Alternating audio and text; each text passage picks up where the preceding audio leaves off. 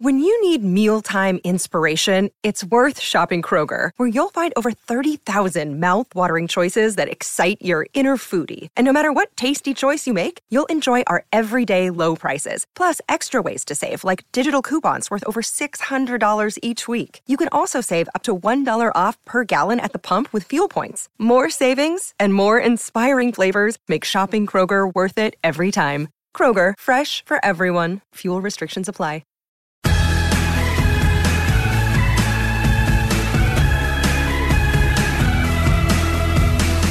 I want to start with a question for all of you guys out there. Where were you in June of 1967? Okay, so I was 3. Stop doing the math, I'm 56.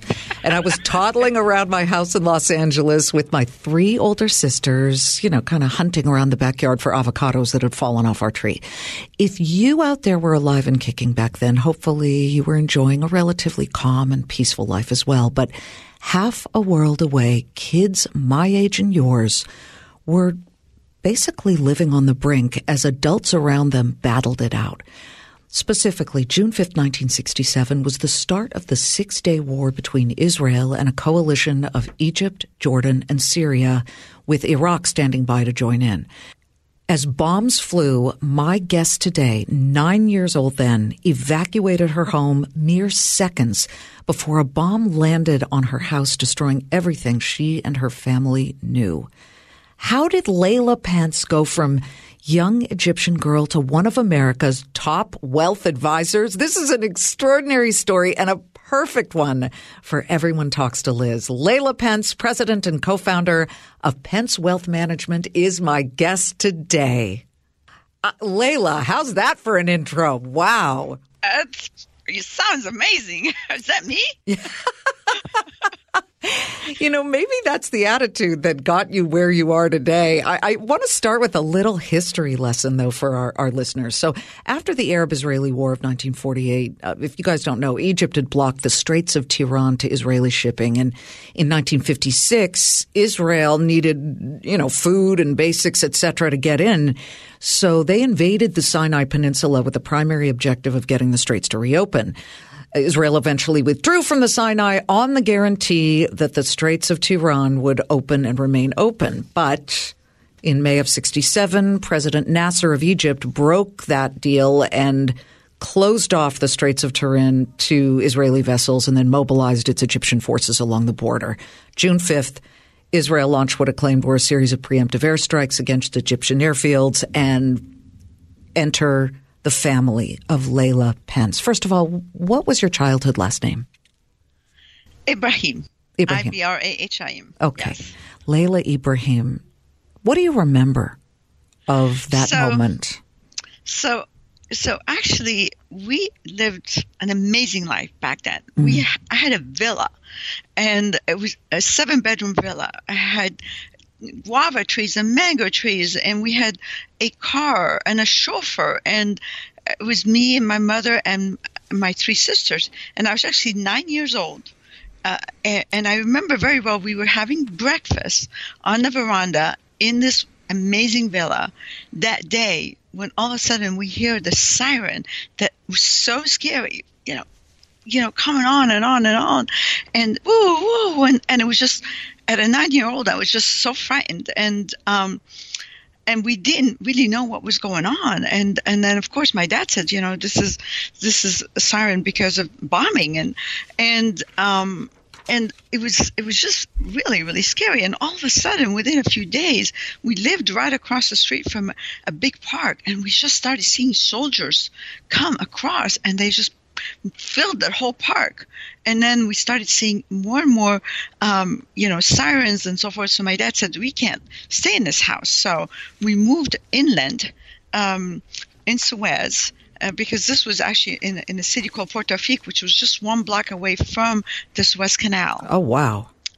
Yeah. And so we moved inland, and then things died down for a while. And then because we had left in such a hurry, we wanted to come back and get some of our clothes and everything. So we all got in the car. We went back to the house, and, we're packing stuff and all that. Right when that was happening, the siren comes in, woo, woo. And again, my dad started yelling and yelling and says, let's go, let's go, let's go.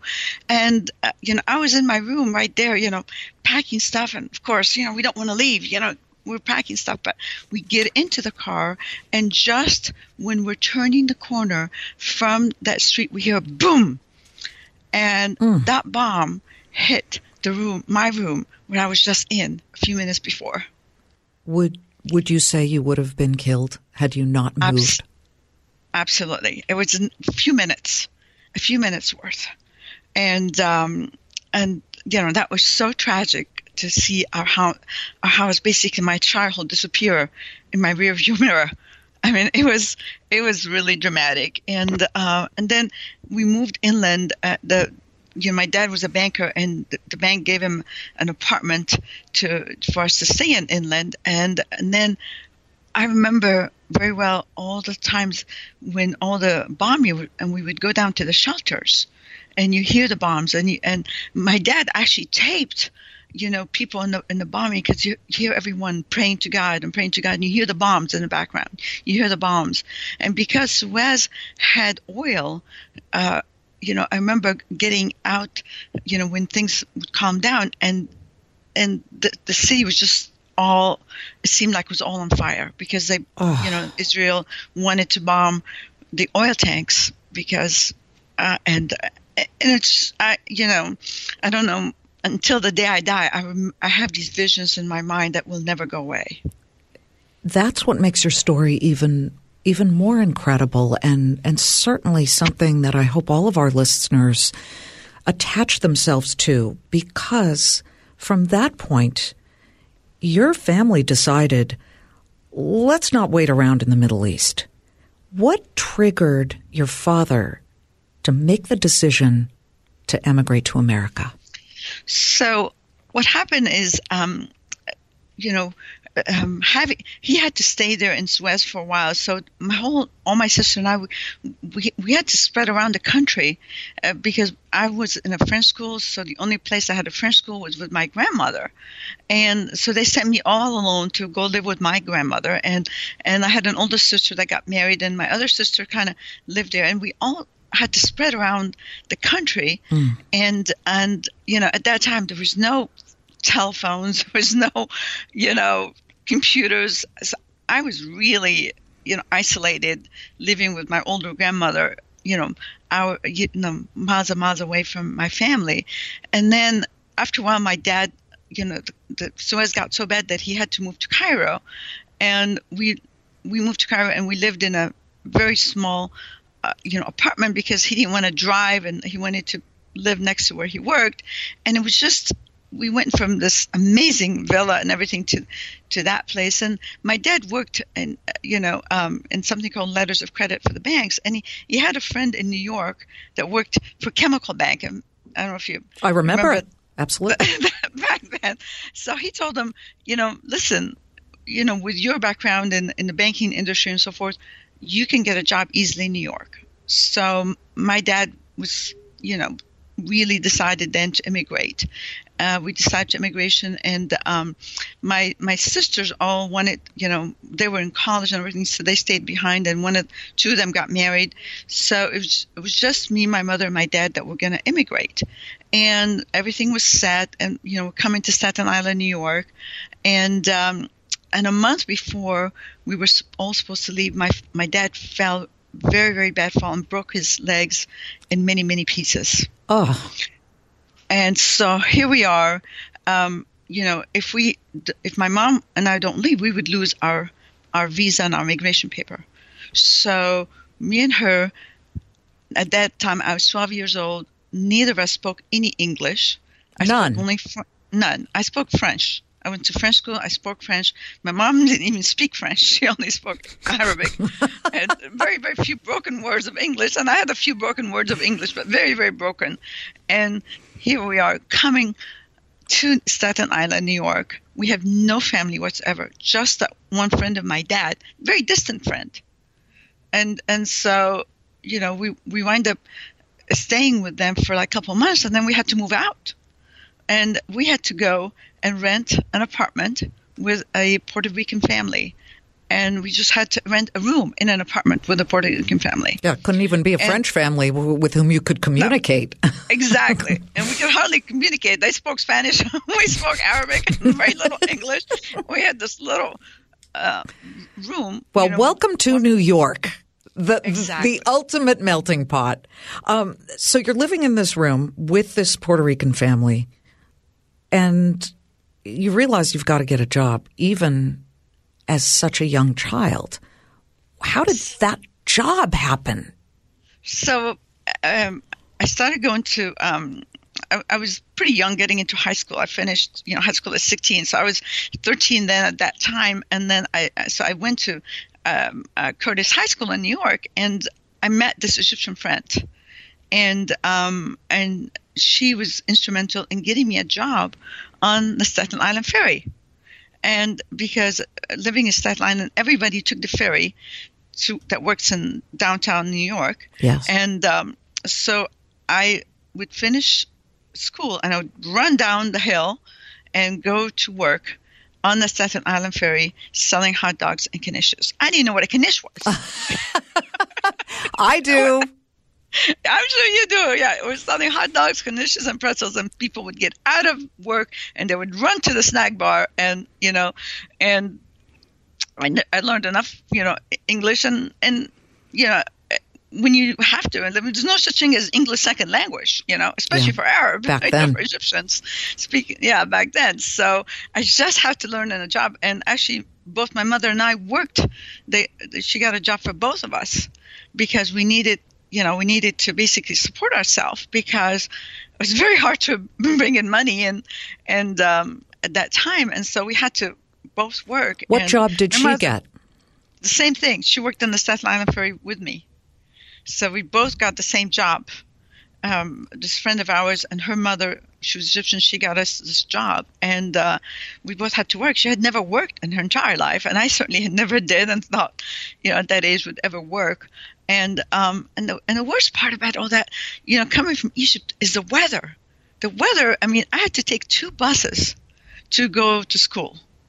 And I remember not feeling my toes or my ears and the cold weather, waiting for the bus. And I remember my mom crying every night herself to sleep because, coming into this and just having to deal, having to face it. Having to visit, and you always think when you come from a different country that America the streets are paved with gold, right? And you get, you got to dig for it. Right, exactly. It's not just sitting there. It's not just sitting there. Yeah, at the intersection of 48th and Lex, it's not there. You have to dig and sweat and get it out, which is what you both did. When did you start to feel comfortable with the language and beyond the, how many knishes do you want, and meat filled or vegetable, right? I started, we both I went to school, and also my mom and I went to, days we were not working. We went to studied another school. Some of the schools gave English, and we just had to learn. Mm-hmm. It took me about a good. My mom took a lot longer. I mean, unfortunately, she just passed away in December here. Sympathies. Sorry. She still had. Her English was always broken, because when you come older, you just never get, into speaking as good English. And so it took me about, maybe a year to, that is one thing, knowing French helped a little bit. And I guess when you just put into a position where you have to learn, you learn. Mm-hmm. And I guess I was bright enough to pick it up. And so, I just learned in about a year or so. The language, and started communicating more, but it was still, difficult. It's very difficult, And then you're dealing with the culture, and as you said, the weather. Having come from the West Coast, when I first moved to Columbus, Ohio, I didn't know what an ice storm was. An ice storm where the trees look like they're dipped in glass, and you can't even get into your car because the key locks are frozen. So that, on top of everything else, you're dealing with learning all of the vagaries of a brand new culture and language. And I'm interested to know when your childhood memories started to turn and you started to feel more American than Egyptian?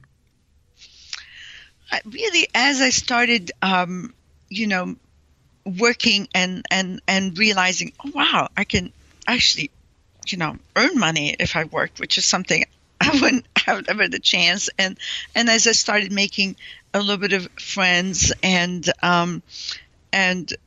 was able to see that, if I worked hard, I can actually have something. And I remember eventually buying my first car, which was a Mustang, and I had $100 car payments at age 16. And wow, I thought, wow. It was. I was telling my daughter the other day that it was a red car, and it was Arrest Me Red. Girl, you are cray. You had a red Mustang at age 16. OMG, that is incredible. And you were making your own payments? Yes, $100 a month payment, and I worked hard because, it. This is when things started really, and I've always worked. I worked through high school. I worked through, then, I did that here when I moved to, finally moved to California and so forth. Then I was able to, you have to have a car here. You can't get around without a car. So you had to get a car. And by that time, my dad had moved here. And as soon as he moved to New York, he really hated the cold weather, and so so I it was perfect because I wanted to come to UCLA. So we moved the whole family here to go to UCLA and get out of the cold weather. Okay. And, so let's get to the UCLA part. Yeah. You study economics at UCLA, and that's when you get bitten by the high finance bug. What was it that fascinated you so much about finance, to study that and economics? Well, my dad was a banker. Mm-hmm. And so I was always... Yeah, my dad was a urologist. I don't want to go do into that.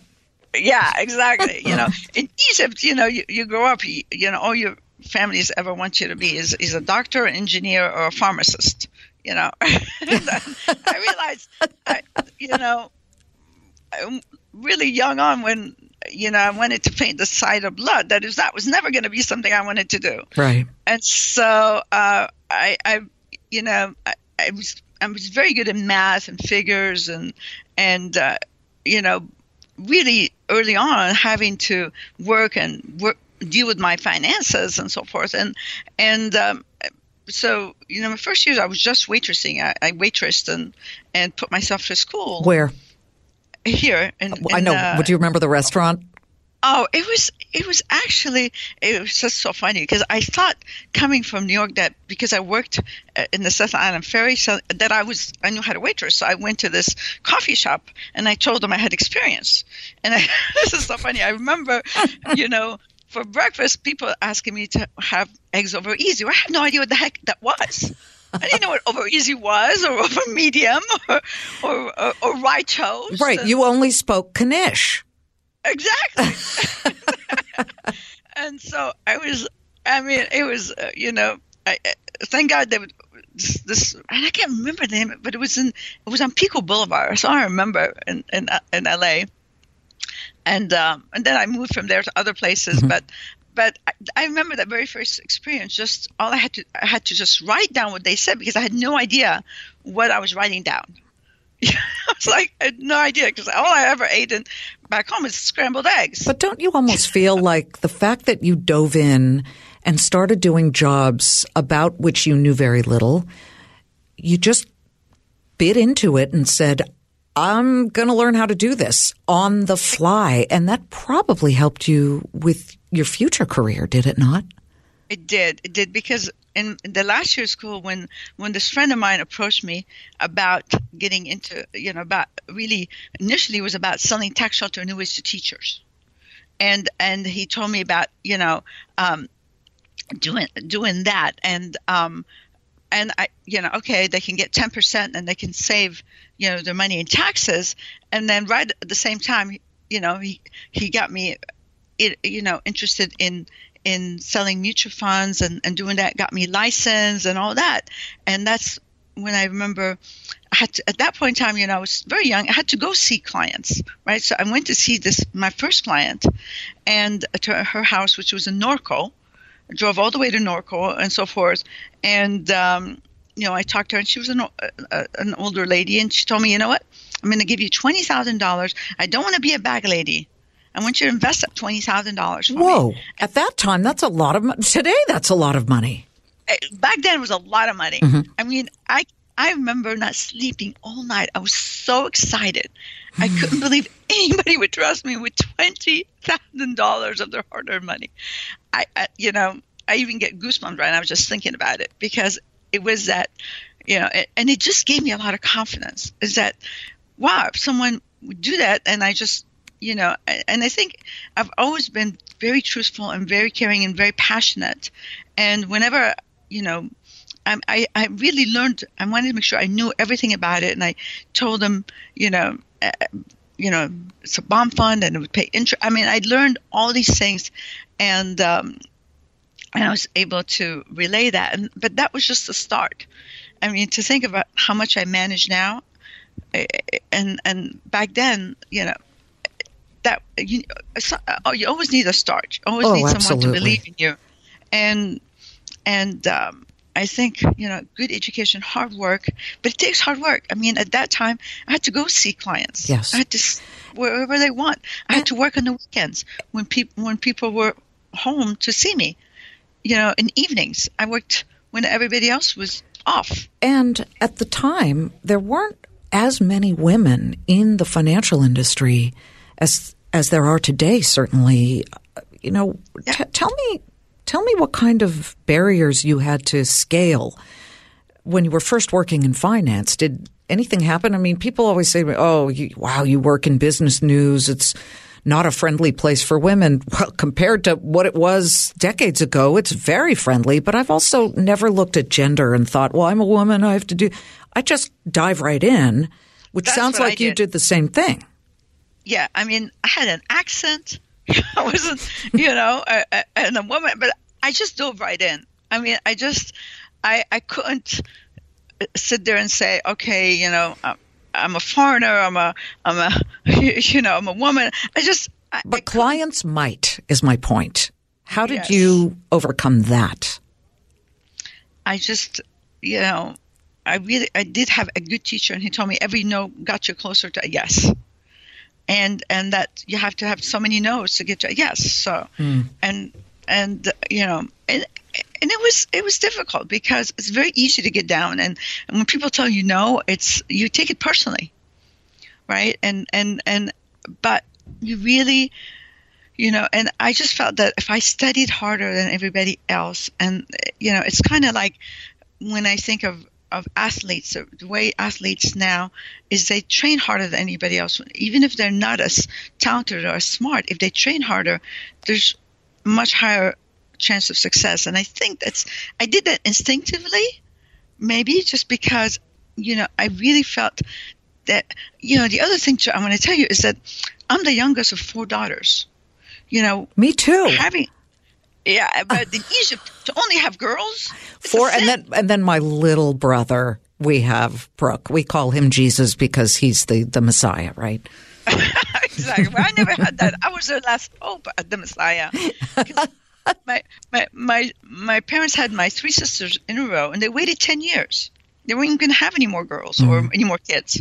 And then my grandmother kept telling my mother, hey, you have to have a boy to carry on the name of the family, and all those things. And so they tried one more, and I came.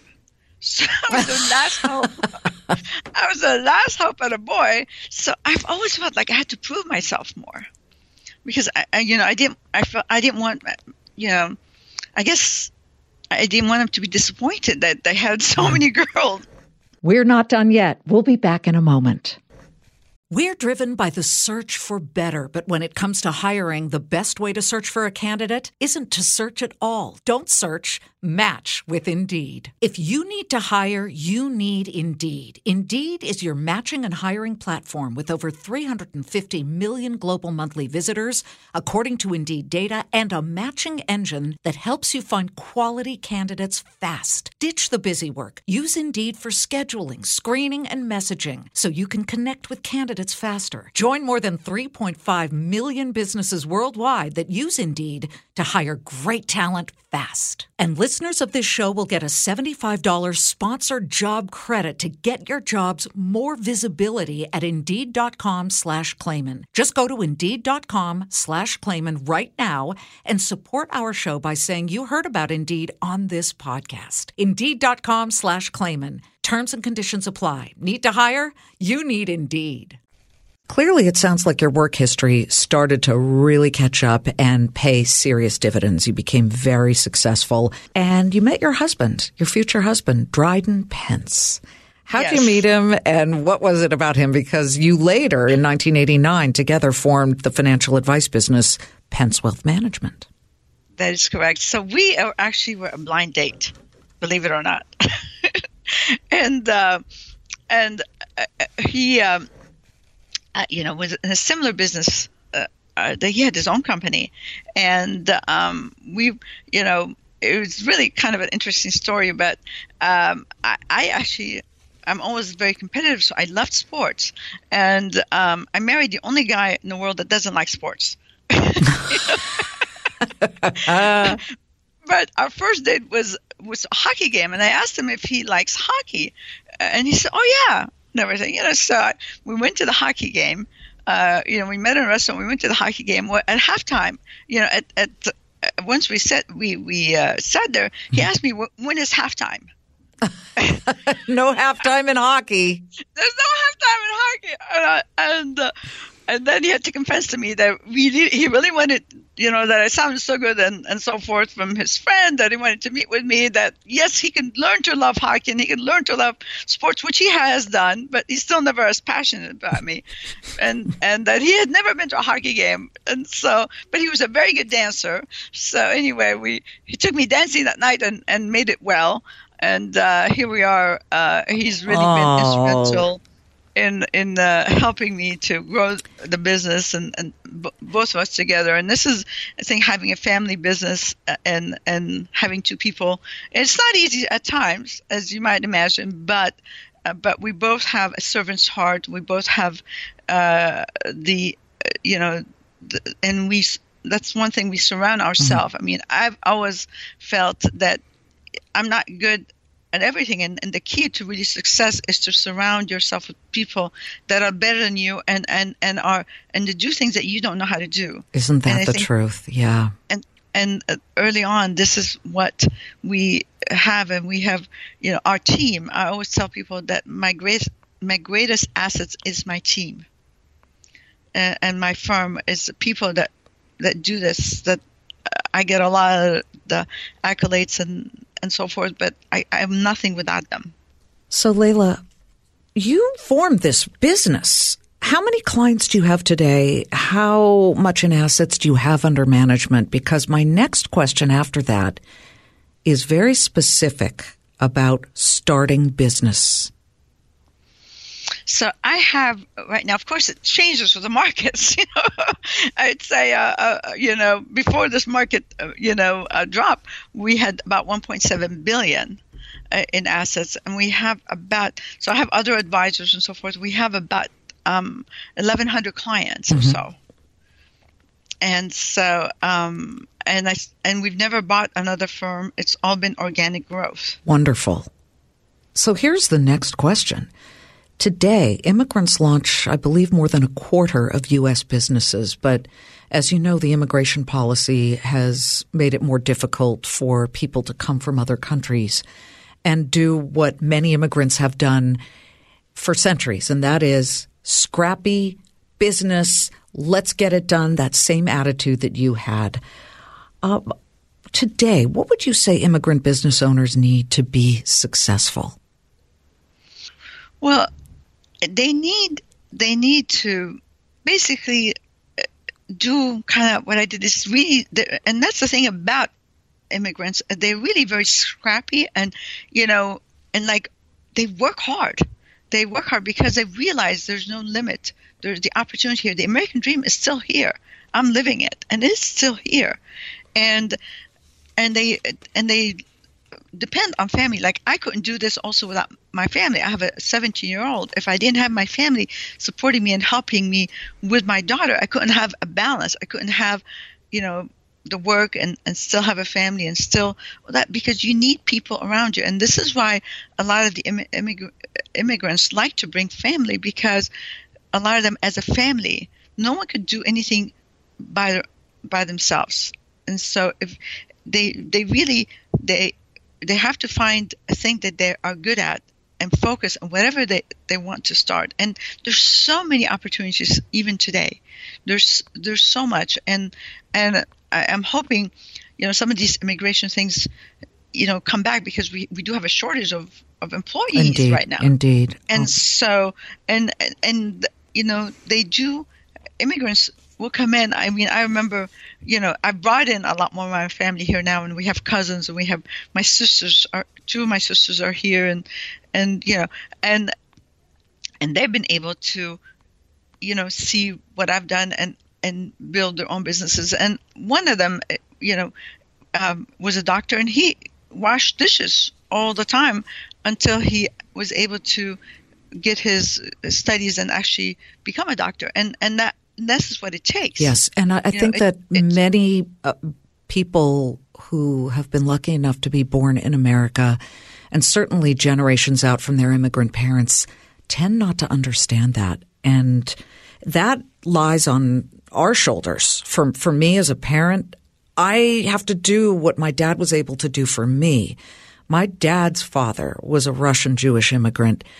My mother, Romanian immigrant. They were both born in Canada. Then they came to America. And so now you're a couple of generations out. And how, when you're raising kids in a beautiful atmosphere, look at you. You and Dryden are now multimillionaires, self-made. So trying to teach the next generation that work ethic, what's the trick to that? Well, thank God for Uber, right? People come in here and they can be Uber drivers and they can be Lyft drivers. Right. And and I have my daughter who is 17 right now, and we're having her work here in the summer, and she works like everybody else in the office. Good. And she answers the phones and she has her own account, and it's very important. Dryden always tells a story about when his father was growing up. His grandfather made him clean the bathrooms of the segregated stations so that he would never have a blue-collar job. And then when he was growing up, his father made him clean the bilges in the boats, mm-hmm. so that he would know what hard work is, so that he can get an education. And so we've been trying to find a job that's so difficult for my daughter to do, but she's pretty motivated already. She's that's highly great. Motivated. Well, she's got you as a guide, you as a touchstone. Before we let you go and we wrap this an amazing and aspirational story, I do have to ask you about the times that we're dealing with right now. We've got the coronavirus scare. The markets are moving on any given day, either up or down 3% plus.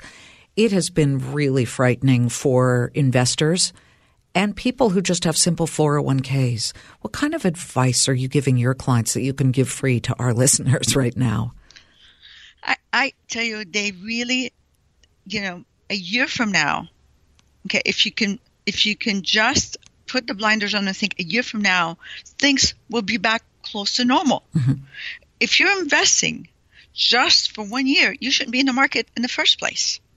If you invest in the markets and businesses, and you look at the kind of dividend yields that some of these companies are paying today, you really have to think this is, you need to dollar cost average in, and that's what we're doing. We're buying a little bit at a time because we don't know, is this a U shape, a W shape?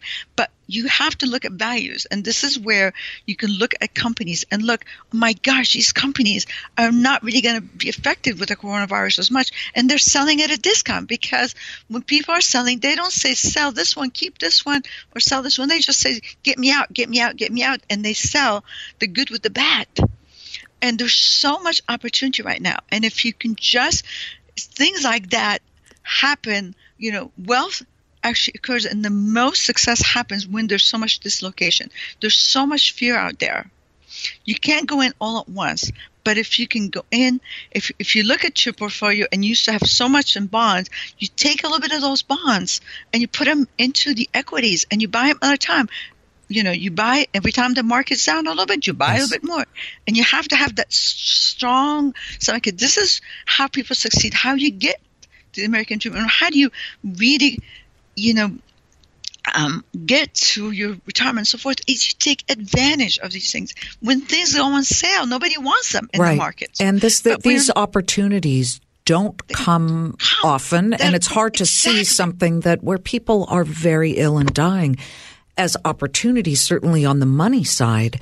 But you're saying that people have to separate the fear, because no one should ever move their money around when they're fearful. That's not going to work. You've got to make very rational decisions. And you're saying sell some of your winners and use that cash to then buy some great companies going through tough times. Exactly. And buy a little bit at a time.